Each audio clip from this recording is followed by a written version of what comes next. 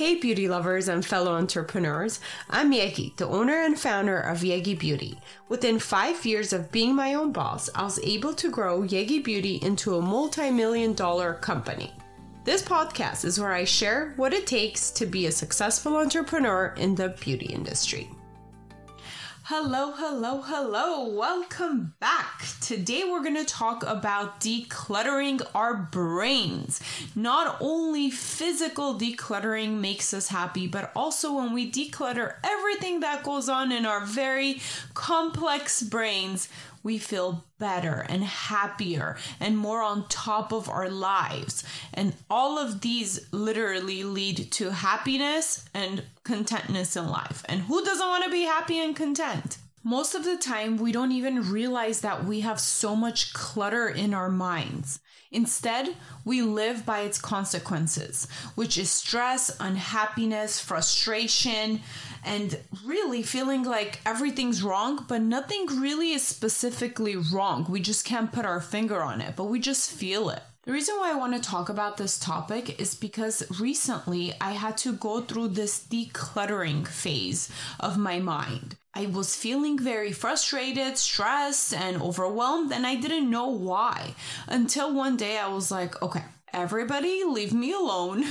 Find a babysitter, send the husband off from the house, don't go into the office, literally sit down and figure out why am I unhappy or why am I frustrated at the moment? Because technically, if I think about it, I'm really happy with everything in my life. I have a happy family, I have a fun job, I enjoy the people around me, I have great relationships with my friends. So what the heck is wrong? And that's when I sat down and literally started writing down all the little things that were bugging me or that were in my brain, in my mind, cluttering my judgment, my happiness, my day-to-day. And then I realized, wow, this is so simple. I am a strong believer that unless we are at a positive state of mind, most of the time, we are human, right? It's okay to be angry or frustrated sometimes, but unless we are vibrating at a positive level most of our lives or most of the time, we're not going to be able to be productive and happy and lead to success. So it is very important to be able to have little techniques and little things that we can do to snap out or bounce back from these negative states of mind. Although there are many ways to get out of a negative state of mind, here's a process that I highly recommend to follow. First, you want to separate yourself from all distractions. So if you're in a busy work area or in a busy house, you want to find an area where you feel very calm. So it should be an aesthetically pleasing environment, a clean work desk area that you can sit and really think about things. The next thing you want to do is grab a piece of paper or a notebook and start writing down everything that's on your mind. It doesn't have to be a perfect list or a very well-written essay of everything that's on your mind, but you just want to, as a rough draft, just jot down everything that's cluttering your mind. This is going to help you really almost get rid of all the clutter in your brain and put it on a piece of paper where you can sort it out. You want to use a piece of paper or a notebook to do this exercise. You don't want to use your phone or computer because there are too many distractions attached to those devices. However, I think there is also a universal law that when we physically write something down, it just works better. Just take my word for it. I have been practicing this for many years and it has worked very well.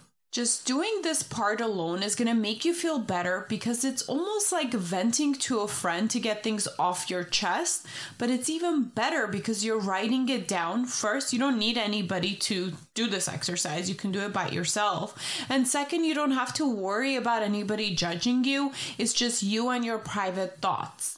Now that everything's on the piece of paper instead of in your mind, it's going to be way easier to declutter and prioritize and reorganize and really see what's worth worrying about or finding a solution to, compared to having it just float around in your mind and stress you out throughout the day. Next thing we want to do is look at our list or our notebook and see everything that we have written down. Off the bat, we want to cross off anything that doesn't seem like it needs attention from the start.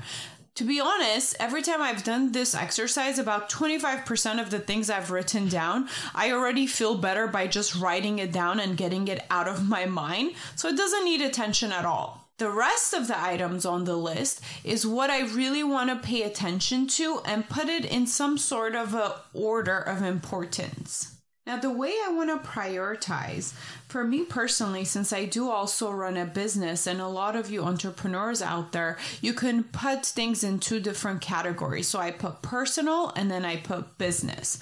So you can do the same even if you're not running your own business and you're an employee. You can do personal and then you can do one for work, just to keep it very separate and very manageable.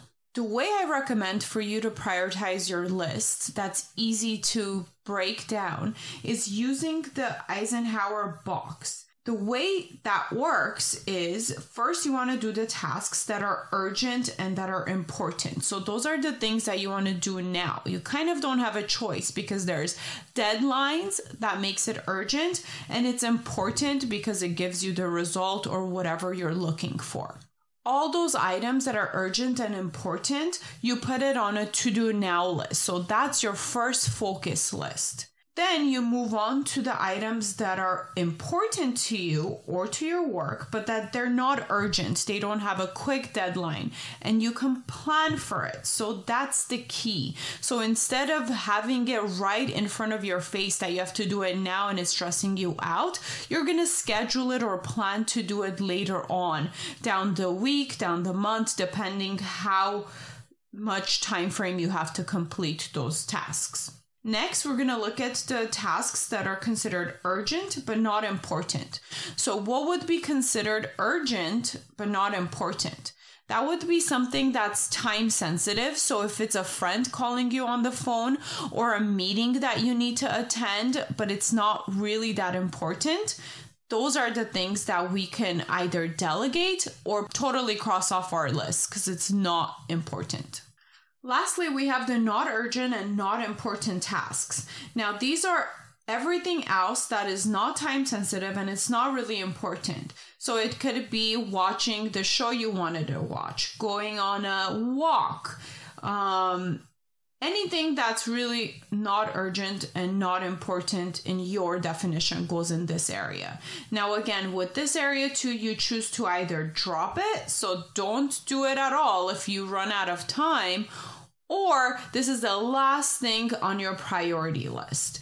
That's the way we're going to attack it. First, we're going to do the stuff that we have to do now, which are the urgent and important tasks. Next, we're going to plan for the not urgent and important tasks. We're going to follow our process, and with the urgent and not important tasks, we're either going to delegate it or we're going to drop it, not do it at all. And then after that, if we have time remaining and we want to attack the not urgent and not important tasks, which in my opinion are more of the fun things we do, we're going to go ahead and, continue on with that. When we have a solid plan and feel in control of our lives, that's when we could really move forward and grow. I did this exercise recently because I was feeling so all over the place and overwhelmed, but I couldn't put my finger on why. Now, I do have a lot going on. I am currently pregnant with the new baby that's coming. I am running a business, starting few new projects within the business. Sales have been kind of slow given the pandemic, and I don't know what else is going on in the world right now. We do have to redecorate a whole room. I had to move out my walk-in closet room in order to fit a new baby in our house. And also a lot of other family things that have been going on. So I was feeling very overwhelmed, and I sat down and did this exercise. And I feel so much better right now. I feel like I have control over my personal life and my work life and the balance between it. And I have a priority list. So what was really bothering me in business was that we had a lot of projects we were working on in order to take the business to the next level. But we were doing a little bit of this and that as much as we can as a team. However, we weren't prioritizing. We didn't have a solid plan of doing, what's urgent and what's important, and then what's not so urgent and important. So we weren't planning for that for the future. We just felt like we had to do everything right then and there, and that was very stressful. But we slowed down and really went through this process, and now we feel so much better. At least I feel so much better that I have better control of what the business plan and goals are. And my team has a better, more clear communication that's coming from me of what the actual goals and plans are for the current moment and what we're going to plan to do for the future. And we're just attacking one thing at a time in order to get to where we want to get. So very, very, very, very, very helpful. I feel so great. Although business is not where I want it to be, I feel so good. And that's really weird for me because anytime our sales were lower in the past, I was very stressed and unhappy. But now with feeling like I have so much control over where I'm taking the company or where I'm taking my life, I just feel wonderful.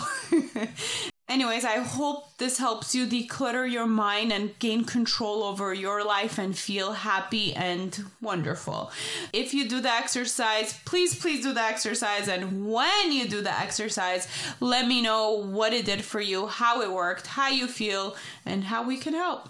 Have a great day. Bye. Thank you for listening. Please rate and review this podcast. Follow and engage with us on social media under the Yegi Project. And if you're interested in being a guest, email info@theyegiproject.com. And don't forget to subscribe so you don't miss out on any future episodes.